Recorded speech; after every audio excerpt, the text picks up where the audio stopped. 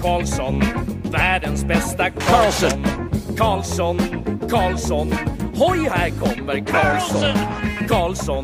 Karlsson, ingen annan Karlsson spelar jag så bra som mig. Karlsson scores! Karlsson,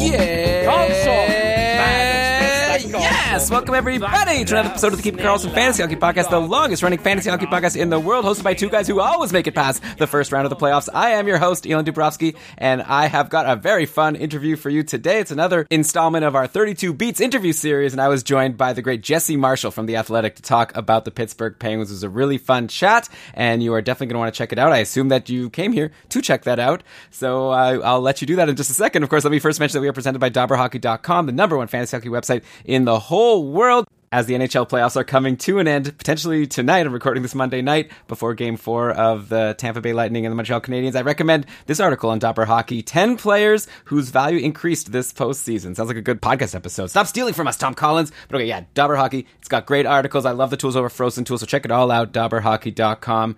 But okay, I'm ready to present to you the sixth interview we've got in our 32 Beat series. We talked about the Sharks, we talked about the Red Wings, the Flyers, the Blackhawks, recently the Vancouver Canucks with Harman Dayal, and now today it's going to be the Pittsburgh Penguins with Jesse Marshall. I think you're going to like it. I'll talk to you in a bit.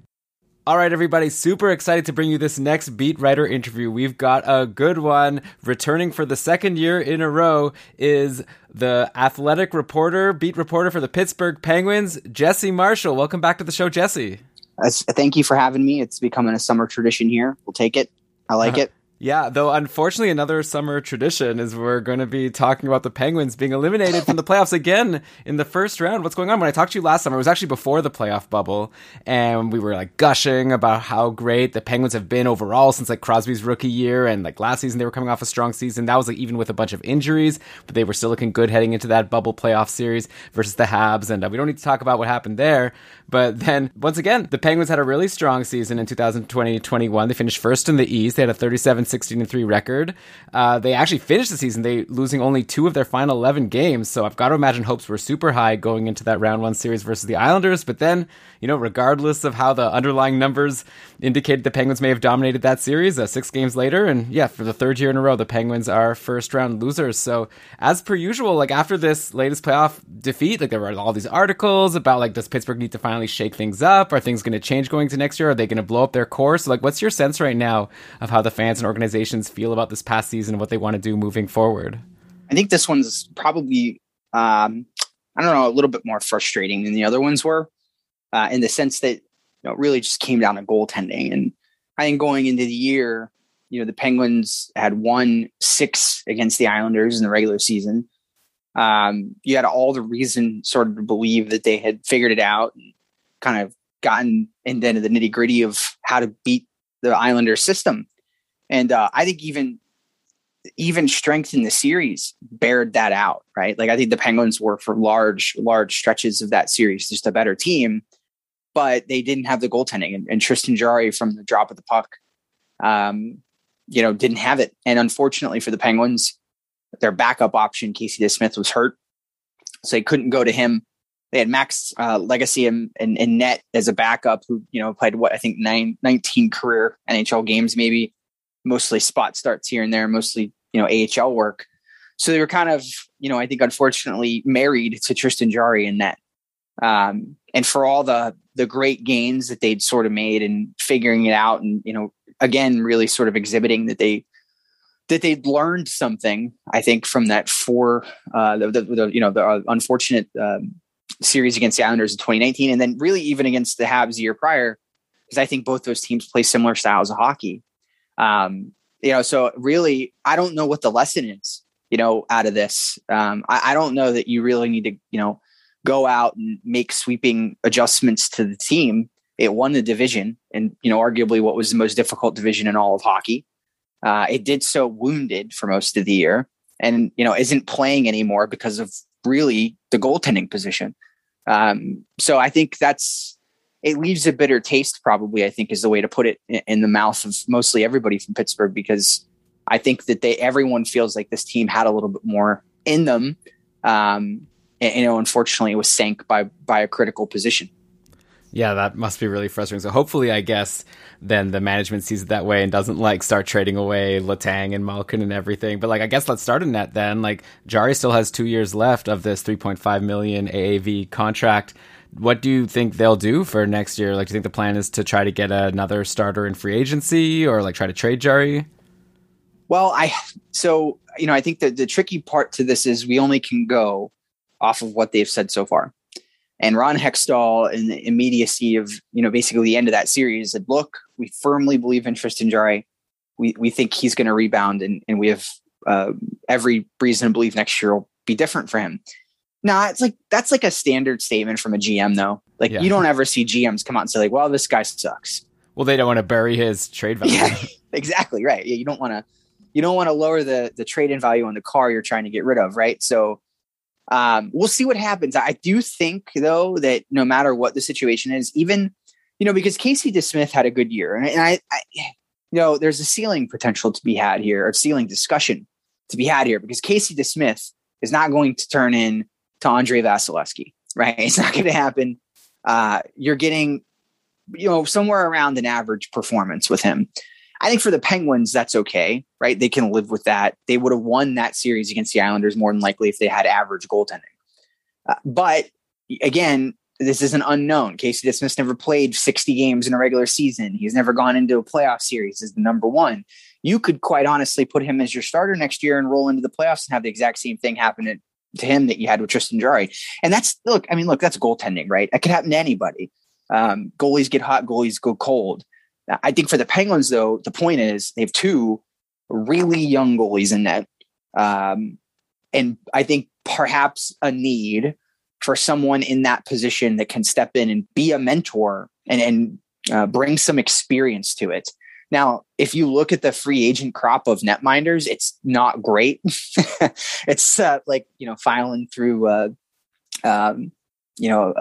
scratch and dent bin somewhere. But I think that, the Penguins are, Ron Hextall knowing what he knows. I mean, there's still, I think, trade value for the Penguins in a lot of different areas of the roster, moves that they may get forced to make, due to the cap. There's moves out there. I don't think they're going to rely on free agency to do it. I think they will try to address it. I just don't think it's going to be a swing for the fences grand slam move. It's going to be more of a complementary piece, I think, to add a little bit of depth. Okay, yeah, so I guess it'll be really interesting to see what they decide to do in the summer. We here at Keeping Karlsson, we're big fans of Linus Ullmark, but I know he's had injury trouble. That was the name I was going to throw out to you, actually. I think that's the one that if you were looking for an example, that's kind of, I think, what the Penguins are aiming for here, right? Because sample size for him is skewed probably by his environment a little bit. I think there's more to him than, we've seen. And if you have him, no offense to Buffalo, on, a more competitive team, maybe it gives you a little bit more. So I think that's the kind of move that you're looking at for the Penguins is in that vein exactly. And it's inconspicuous, but it serves a purpose for them. Okay, cool. Well, so at least you're saying that you think that the team was good overall. I wanted to now switch to some of the skaters here. It was really delightful. I listened back to our interview from last year. You explained in depth why and how Crosby and Malkin have been so good for so many years. Regarding Crosby, you explained that since he's been able to rely more on his mental game than physical, he should be capable of continuing to produce at this elite clip for years to come. And like clockwork, Crosby put up another 90-plus point pace season, 62 points in 65 games. Unfortunately, things didn't go as well for Malkin, as after that monster 2019-20 season, where even with the revolving door of line mates, he had incredible numbers, 74 points in 55 games. This year in 2021, he started in a slump. He only had a couple points through his first 6 games. You wrote an article on The Athletic digging into his slump. I just read it recently, and yeah, you predicted that it'll probably be over soon, and you were right, but still, he only at the end of the day managed 28 points in 33 games before also missing a lot of time with an injury. So yeah, going into this next season, I see that it was announced that he underwent right knee surgery and is expected to be unavailable for training camp in September. So I guess I have a 2-part question. First of all, what do you think kind of went wrong with Malkin this past season for him to fall from 110 point pace to a 70 point pace? And then do you have any sense of how this latest injury should affect our forecast for next season? All right. I hope you don't mind if I take the long road in answering the first part of your question. Sure. All right. So I don't, because for me, I don't think, Ellie, you could discuss what happened at the start of the year with Evgeny Malkin and not simultaneously discuss why Jim Rutherford's no longer the general manager. Because to me, there's a correlation between these events. And remember, it seems so long ago now that we're allowed to go in places without a mask on, but it wasn't that long ago. Not that you should, by the way, keep your mask on. But we're in a global pandemic, basically, at the start of training camp for the NHL this year. There was a lot of problems across the league with guys getting over and getting to North America. The Penguins even had one in Kasperi Kapanen who wasn't able to get here on time. Evgeny Malkin, for what was been reported by my colleague Rob Rossi at The Athletic, didn't have a lot of access to ice in Russia, training facilities, things of that nature, and was behind schedule. The Penguins, when you hear them discuss this departure of Jim Rutherford and the bringing in of Brian Burke, they consistently lean on the lack of a real functional hockey operations department, right? And they keep saying, we wanted Brian Burke to build up a hockey ops department. Well, I think the lack of a hockey ops department is one of the reasons why Evgeny Malkin couldn't find ice in the offseason. Now, look, I don't know the ins and outs. I'm not here to I can't give you the meat and bones of the story. All I can tell you is that we know Malkin struggled to get ice in the offseason. We know Rutherford's not the GM anymore, and the Penguins needed a hockey ops department. So the reason I spin this whole tale, though, is because that to me is the story of what happened at the start of the year. I think Malkin showed up winded. And anytime you're winded and you're thinking about your endurance and your stamina over your game, it's no surprise what you beget out of that, right? You get a situation where you're thinking about, you're not thinking about things like you normally would. You're thinking about, keeping your breath and, not collapsing. So, that's the difference between, grade A elite level training in the off season and, struggling to find ice. I think, like you said, the situation did correct itself. At the end of the year, when the knee injury came, Evgeny Malkin actually got back into the lineup healthy and then re-injured the knee. And boom, and he tried to go through it in the playoffs. I think the one thing this is probably for me anyway, the biggest piece of Malkin's offseason besides the surgery is a guy like Brian Burke saying the number one thing, and I'm paraphrasing, but the number one thing I learned about Evgeny Malkin is how much he cares, right? Everybody in Pittsburgh, this new staff, the new management staff, blown away by the go he gave it on one leg and what he was able to accomplish in that Islanders series, despite the fact that he was obviously gruesomely injured. So, I think he garnered the respect of a lot of the outside of the organization people that were just brought in this year by, sort of his toughness and his stick-to-itiveness in the sense that, trying to game it out on one leg. I'm not really Malkin's in it. We talked about this with Crosby last year, but I think Malkin's sort of in that same boat of being, now an elder statesman in the league that relies more on his brains than he does his brawn, so to speak. So I think that if he were Connor McDavid and still relied on his skating and breakaway level speed, the knee injury would probably hurt him more. But over the last 4 or 5 years, that's not really been him. His hallmark, in the league hasn't been, the highlight reel goal and going 1-on-3 anymore. It's been, precision shooting, playmaking, nifty craftiness with the hands in front of the net, typical stuff that I think you get out of a player that's aging. So I'm not super concerned about the state of him. I think for the upcoming season, if you think of it this way, and this is, maybe this is a hot take, but maybe it's a good, let me restart what I was about to say. Players in his position, okay, put in a lot of work in rehabilitation. So the story of him coming in to camp this year, or when he does arrive to the team, is probably going to be in the best shape of his career because he's not going to have a choice, right? That's what rehabilitation is. I'm going to tore my ACL. I'm no professional. I came out of that that was the best shape I'd ever been in my life because you have to put the work in, right? You have to learn how to do all not walk all over again, but there's steps you have to take through the process. So, I think he's going to come back ripped. I think he'll come back ready to go. I think he's, I don't think he's going anywhere. I think that performance and playing injured, I think it really cemented his place here among a lot of the people that, could have bought, because I still think at the end of the day, with Russian hockey players in this league, there's still that element of, well, he's going to go to the KHL, doesn't play great defensively. He's not invested. You get that all over the league, right? You still, to this day, you get it. And I think some of the talking heads that are responsible for that are gone now. And it's going the way of the Buffalo, which is great, but it still persists. And I think that was sort of like a hump we got over this year. And I think that's great. I mean, I think it's one of those things you never know when it comes to, the perception of Russian players. It's one of the unfortunate parts of hockey culture. And, it was kind of, I think, refreshing to see, the front office, give him credit for toughing it out. Yeah, well, that's awesome. Yeah, I didn't think about that spin on it. And yeah, maybe Malkin will be a nice sleeper in fantasy for next year, because people are probably be wary of him after like a kind of a down year offensively. And because of this injury. And like you're saying, maybe he comes back and really surprises us. In the meantime, though, if he doesn't come back to start the year, one guy that I really have my eye on has got to be Jared McCann, who started this year on a pretty standard pace, just 10 points in his first 19 games. But then when Malkin went down and McCann took over as like the second line center and he jumped to the top power play, McCann exploded. He had a run of 22 points in 24 games to end the season, almost a point per game. So yeah, do you have any sense of where this McCann surge came from? I feel like I asked you the same question last year about Brian Rust. So this is this year's Brian Rust. Like, where did this come from? Like, did you think he had it in him? And do you think we'll potentially see it continue to start next year? Like, especially if Malkin is out of the lineup on opening night?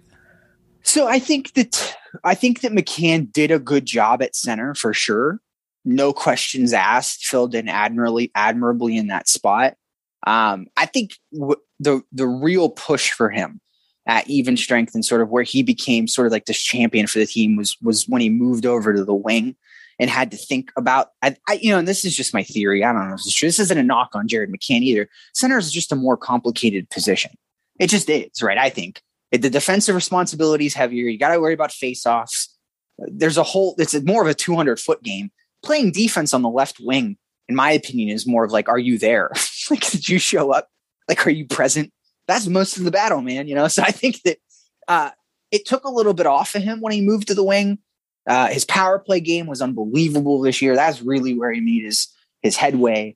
But I think for me, it was more or less that getting him in the wing, letting him carry the puck more, putting this puck on his stick, entering the offensive zone, I think allowed him to be the orchestrator of what was going on more than like the passenger of the situation. He took advantage of that. I do think, though, it's a bit much, I think, to expect him to repeat the performance he put up from a shooting percentage perspective. He rode a real heater all year, which is good. That didn't increase your stock. And I think the Penguins, it's a no-brainer that they're going to keep him for the expansion draft. But, I guess I would say excited about next year for sure, with a bit of tempered expectation, given some of the more underlying analytical numbers. But make no mistake about it, this is, in my opinion anyway, the realization of the player that, the Canucks thought they were going to get, all those years ago. Not to rub it into Vancouver at all, but it's a long time coming probably, and it took a little bit longer to get there. He changed organizations several times. I'm sure that probably didn't help, but he certainly found a home in Pittsburgh, and is, I think, going to be a really critical asset for them on the wing next year, and a player that can certainly fill in the top six in a pinch when needed. And if not, you've got him with a really harmonious relationship between him and Jeff Carter. Based on what we saw at the end of last year. Yeah, like I'm so interested to ask you about the top six and like how you see it playing out. Of course, this is Pittsburgh, so there's always going to be like a million injuries throughout the year. But like going into last year, it seemed like finally like the top six was kind of like locked in. Like normally there's all these random guys like your Dominic Simons, Zach Aston Reese, like whoever, Bluger, like getting chances in the top six. But then going into last year, it seemed like we were going to have Jason Zucker and Kasperi Kapanen, say with Malkin, and then Gensel and Brian Rust with Crosby, and that would be our locked in top six. But now going into next year, like after talking about how well McCann did, and then at the same time, like Jason Zucker was kind of a bust, I guess. I remember like listening back on our podcast, like you were really excited about him, and like why not? He had played like 10 games with Pittsburgh, and he looked really good there. The patrons of our podcast, like we did a projection project last summer where we were making projections of how many points all the players would get in this coming season, and like Zucker got projected for 57-point pace on average, and instead he ended up falling well below like he even did in Minnesota in his past couple of years. He ended with only 18 points in 38 games. It's less than a 40-point pace. Like, do you have a sense of, like, am I right to say that Zucker was a bust, or do you think that maybe this was just an aberration? Like, I know it was such a weird season, and like maybe next year we could expect a bounce back and he'll stick in the top 6? Well, I think it's a couple things here, right? So when it comes to Zucker, he doesn't get any power play time, right? That kills your point production right out of the gate. Right. I mean, if you're a guy that's in the top 6 wing, most top 6 wings you can find on the first or second unit. That was not so much the case for him. Did I think fairly well at even strength given his deployment. I think people are looking for more goals out of him. At the end of the day, I think even he would say he probably gripped the stick a little bit too tight at some points of the year and whiffed on some chances he'd like to have back. And that's sort of the nature of goal scoring. We mentioned the same thing about goaltending earlier. I think there is value that's been found in Jason Zucker's game among some Penguins groups of fans, specific to the micro data around what he does. Talking puck retrievals, getting stumping successfully, board battles, just the micro data entries and denials. There's been a lot of value highlighted there. So I think if you're talking about expansion draft, right, which is sort of like the theme of the whole summer, a lot of people in Pittsburgh want to make him available for Seattle because of his salary, and how that ties back to his performance. I don't think that's going to happen. He's too much of a utility player, kills penalties.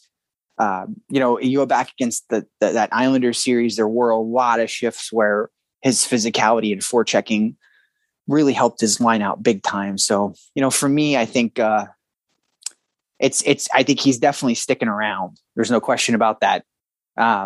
I think there's more, like I said, from that goal scoring side, but it's tough to overall, I think, be disappointed with what he brought. Okay, that's good. Yeah, you bring up a good point. Yeah, he probably got a bit more power play time when he was on Minnesota. I guess since you brought up that expansion draft, so if you think that they're going to keep Zucker, they're going to keep McCann, like who do you think is the player that's like the best player that's going to be exposed that will likely get taken? It's probably going to be one of the Penguins' vaunted fourth line, which is Teddy Blueger, Zach Aston-Reese, and Brandon Tanev. They're going to lose a good player again. There's no way around it. Even if they did whip up some scenario where they made an agreement to, to have the Kraken take Jason Zucker. Jason Zucker is still a good player, right? So at the end of the day, like no matter what, you're still losing somebody that's good. Now, the only thing we know for sure so far, based on, I guess, sort of general manager speak, is that they're going to protect Jeff Carter, which is kind of the one that everybody scratched their head about because of his age. Was it a rental? Did they want to keep him around in lieu of holding on to somebody like Teddy Blueger or Zach Aston-Reese? We know the answer to that question now. So, here's the thing. Seattle can't take all three of them, right? I think that's like the one good thing. They can only take one of those players. But I think one of them for sure. If I had to guess, I get the hunch that it's going to be Brandon Tanev because the Seattle's not going to care about the contract length that comes with that. His contributions, I think to the locker room culture, to just the people started, I think, in Pittsburgh to really, they're not buying tickets to go see Brandon Tanev, right? But he became a bit of a cult hero here. Seattle, I think, is looking for players like that. I think he fits that Ron Francis mold. So if I had to make a guess, that would be where I'd lean. And the reality of the situation is, it's tough to say this, but he stirs the drink for the Penguins in a lot of ways with his forechecking. So it would be, again, there's no winning situation out of this. Seattle's not going to make a mistake here and screw up. The Penguins situation is such that they're going to lose a good player. And I think that, that's where my signs point right now. Yeah, that's a bummer. Yeah, definitely Brandon Tanev is someone we know very well in the fantasy realm. He's great for hits, and then was producing some offense even every once in a while. So, I mean, maybe not award-winning pick like Fleury turned out to be for Vegas, but still, yeah, sounds like a loss. Yeah, I never really put it together that like Pittsburgh lost Fleury to Vegas, and then they had this goaltending trouble in the playoffs. I guess that must have been tough for them to experience. But anyway, okay, we've talked enough about the goaltending. I wanted to go back to the top of the lineup here. I noticed something about Jake Guentzel that I wanted to ask you about. Like, he had, overall a good season. Like, we actually talked about him in our interview last summer. We were trying to figure out if he was going to play with like Crosby or Malkin because he had so much success with both of them in the previous season. And you actually said that, it's Crosby's preference to play with Guentzel. That's probably where he'll end up. And you were, absolutely right. Like that. Lo and behold. Yeah. Yeah, so Crosby, Guentzel, Rust, they stuck together basically all season. Guentzel, 23 goals, 56 points in 57 games, so an awesome season. But just to nitpick, I guess, because why not? That's around a 34-goal pace when he was looking like he'd be the kind of guy that you could bank on for 40 goals with that deployment as he had paced for in the previous couple seasons. And you can't really blame the downtick on luck from what I see. His shooting percentage was as high as it usually is. He just straight up like shot less. He was averaging only 2.5 shots per game compared to well over 3 shots per game in the previous season. So do you have any sense why Guentzel was putting fewer shots on goal this season? Like, was this like a strategic choice with like Rust maybe taking more shots on that line, or was it just something not working as well for Guentzel as it used to? I think that there were probably longer periods of the season this year where that line worked its way into overthinking itself. So that doesn't shock me. I didn't know that about the shots, but I think that they just got way more selective this year. That's kind of like a trend across the league is shooters becoming more patient with goalies. But I think they took it to an extreme this year. The Penguins had like just the wackest problems this season with 3-on-0 situations and 2-on-0 situations, and that they did not score on any of them. 0. They had a 3-on-0 earlier in the season around game 14-20 where they did not generate a shot on the 3-on-0. And I think that like it's a anecdotal story, but it's also, I think, like symptomatic of the larger whole that it's almost like a constant fight for me, I think, for Mike Sullivan to remind these guys to keep it as simple as they possibly can. Because they're all, Jake Guentzel is the son of a coach. I think he's one of the only players we've ever seen that actually think the game on Crosby's level. Sometimes that's not for the best. So I think that, there's chaos in shots, right? It forces the defense to react. Sometimes you get lucky. I think it's just more of a conscious decision than it is a wrinkle or anything even an opponent did. It's more about, I think, just, getting pucks on net and maybe not looking for that textbook, perfect one, and, being willing to accept some of the garbage. Right. I was just wondering because, like, obviously they had a good season overall. So, oh yeah, yeah. So, maybe it was for the best. And I saw that actually Brian Rust took quite a few shots himself. So I thought maybe it was like a strategic thing. So it'll be interesting to see now next year. Do we assume that Brian Rust will once again be on that top line? Like he's someone that we used to expect to jump all around the lineup. Like I said, last year he stuck with Crosby and Guentzel pretty much all season long. He had like 42 points in 56 games. So, not as prolific as that 2019-20 breakout, but still like very, valuable in fantasy, like a 60 plus point pace. So do you expect him to keep that deployment and like similar production next year?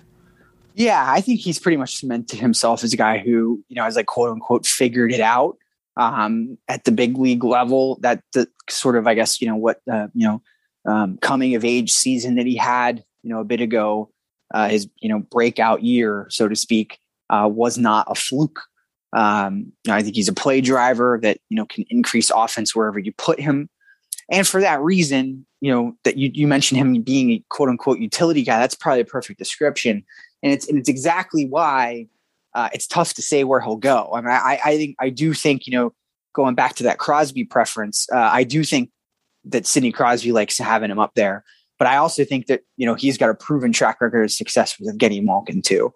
And if you're looking for somebody that can help kickstart Malkin right back into things when he gets here, putting him with his, familiar line mates will be a certain way to do that. So it's tough to say. I would probably expect it to be that way with Guentzel, Crosby, Rust, barring any unforeseen roster shakeups that we have in the offseason.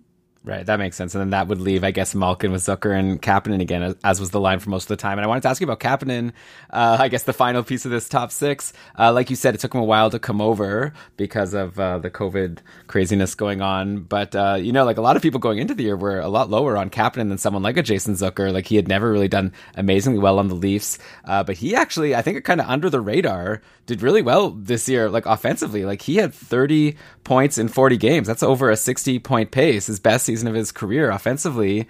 He ended the season on a really nice run. He had 9 points in his final 10 games playing with Malkin and Zucker. So what do you think is going to happen next year for Kasperi Kapanen? Do you think that if you had to bet on who's going to end up with more points between Kapanen and Zucker, who would be your pick? I think I would put, so that's, the only plate of crow I think I have to eat bigger than Kasperi Kapanen is Cody Ceci. Okay. But I think I did not think he'd stick in the top six. The scouting report on him out of Toronto, and what you saw in video, I think, was that he struggled to keep up with players that had higher hockey IQs and could think the game quickly. And in that's sort of where he sometimes stuck out like a sore thumb.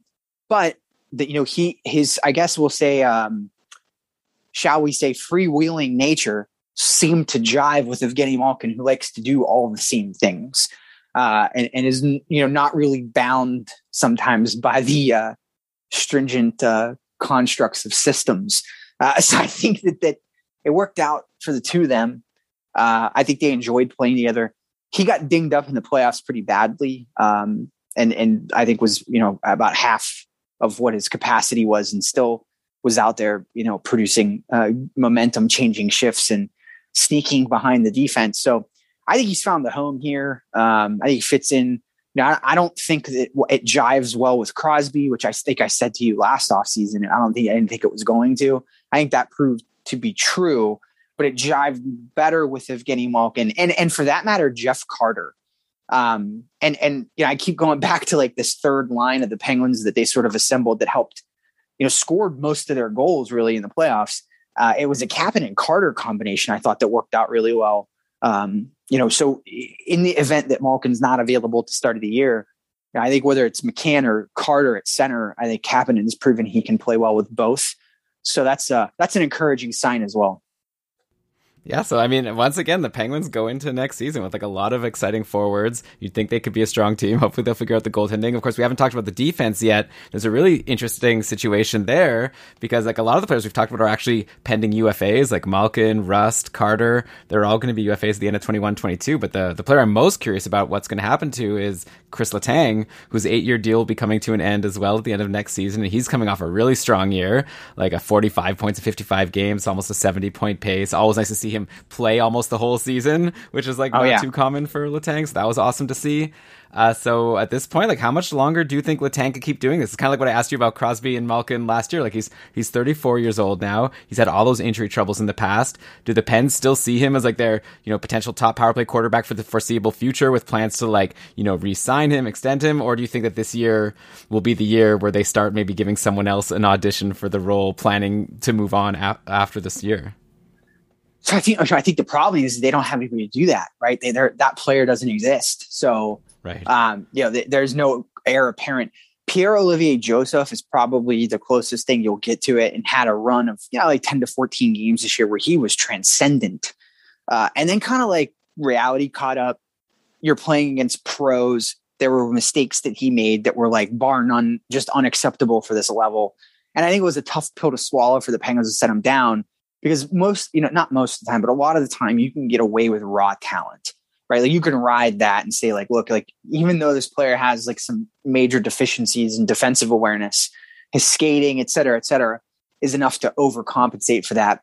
That wasn't the case with Pierre-Olivier Joseph. Now, I still think, ultimately he's in the lineup no matter what next year, bar none, period, point blank. But I don't think he is going to usurp Chris Letang at this point or jump over him or be able to do some of the things even that Letang does. I think that, we have to say that it was, you mentioned it on the point side, but even analytically, on the other end, and just from an eye test perspective, it was a much different year from Letang. It was more controlled.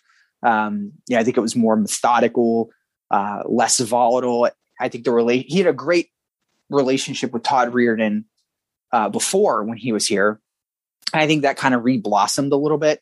And the Penguins sort of, kind of refound, I'll say, I think some of the defensive freedom to activate and get involved in the play and make decisions to help the offense, which is something they'd been a little bit more on the reserve side with, really since Barry Trotz and the Capitals knocked them out all the way back in 2018.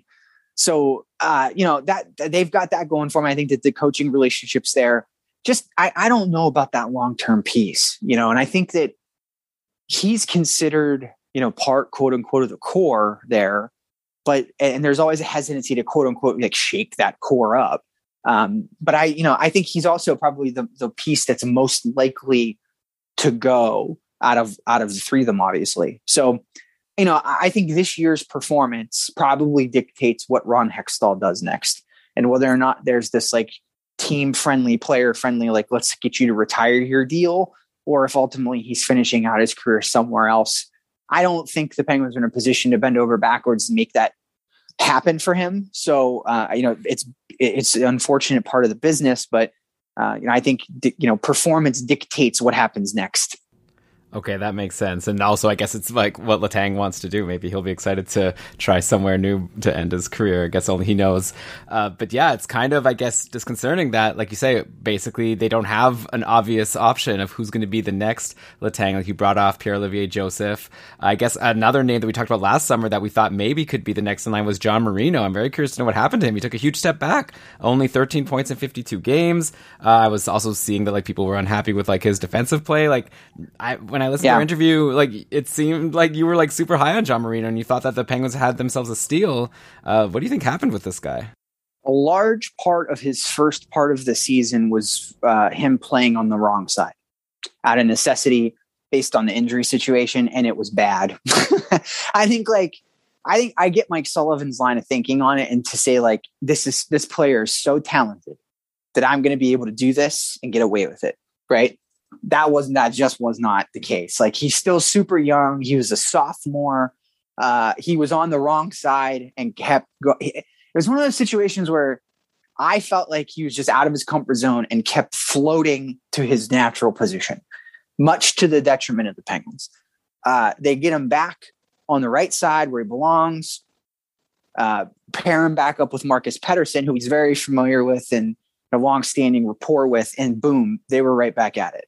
I think in a weird twist of fate, Cody Ceci and Mike Matheson being as good as they were made Marino and Pettersson more of a defensive entity for the Penguins, which they did, and I think they did well, but it produced some less than flashy results when you combine that with him just being flopped on the wrong side. And the difficulties that sophomores can have in this league anyway. I'm not concerned about Marino. I think he's headed in the right direction. He had a great playoff. I think by the end of the year, everything had sort of regularized and he'd found his spot. I do think, without question, he'll be relied on for more of an offensive role next year, and he'll be more involved in the breakout out of necessity. But no alarm bells ringing over here for me. Okay, that's good. So do you think if the Penguins had the option to take back that 6-year contract, like $4 million a year, do you think they would do that, or do you think they're happy that they have him locked in still? I think even at his performance, right, at where he was last year, I still think that contract's a bargain. That's good. That's because, and that's just a testament, I think, to how good he was defensively. And while some of the other stuff didn't pop as much, I still think he gave you a good body of work overall on his own end. And then I guess another guy with a big contract is Mike Matheson, who people were like a bit surprised. I remember when the Penguins traded for him because he signed that 8-year deal with Florida a few years back. I'm just trying to figure out, like, let's say Chris Letang gets injured, or he leaves as a UFA. Like at this point, is your bet Pierre-Olivier Joseph is the one who steps in on the top power play, or does Mike Matheson have a chance? I saw he got some power play time this year. Well, it might be John Marino. You got to throw his name in the hat too. But yeah, between the three of them, yeah, that's probably it. Matheson would probably be the leading candidate based on experience. I think that what a roller coaster of a year for him. Just really awful to start the season. Penguins fans are like, oh no, here we go. It's like Jack Johnson 2.0. But he came back, got hurt, came back, and then was immediately impactful. Went through another period where it was like, oh, what is going on out there? And then again, so I think that's just the story of him, right? That's Mike Matheson in a nutshell. That's probably offensive minded third pairing defenseman in a nutshell. It's just kind of think like that's the bed you get. You have to lay in with them. The contract is the problem, right? And then like you parlay that into the expansion draft. If you make him available, is Ron Francis going to take that deal? Like, is he taking that contract on? Probably not, right? Like that, I can't see him opting to take Mike Matheson over Zach Aston Reese. I don't think that's going to happen. So it is what it is. I don't know how they're going to handle it or what the future holds for it. And, nobody thought they could get out from underneath the Jack Johnson contract. They found a way to do that. And then another team signed him. So anything is possible in this league. But I just, it's hard to separate the paper from the player in this case. Because you look at his body work this year, you could probably be pretty pleased with it. But the paper part of it creeps in the back of your mind. You're like, 8 more years of this almost, like 6 more years of this. So it's definitely something that's made, I think, people in Pittsburgh gnash their teeth a little bit. Hey, especially when Patrick Hornquist was so good for Florida. Oh yeah, he was awesome. Like he still has a couple years left in his contract, but he like really earned every penny last year. Right. It was amazing. Okay, man, there's so many things I want to ask you about, Jesse, but I know your time is valuable and it's just flown by. It's been so fun. So before we close out, final question I want to ask you. I asked you this last year as well. If you had to pick one Penguin that you expect to be the biggest positive surprise next season, maybe someone that people aren't, expecting too much from and maybe will, get them late in their fantasy drafts and potentially be very happy with that bet, who do you think that would be? And then on the flip side, like who's a player who you think might end up being a bigger disappointment player? People may be too high on, and then they're going to be disappointed if they draft them in fantasy. All right. So from a fantasy perspective, if he sticks on the team, I think Zach Aston Reese's return from injury last year, showed a goal scoring side of him that we knew existed that we just hadn't seen yet.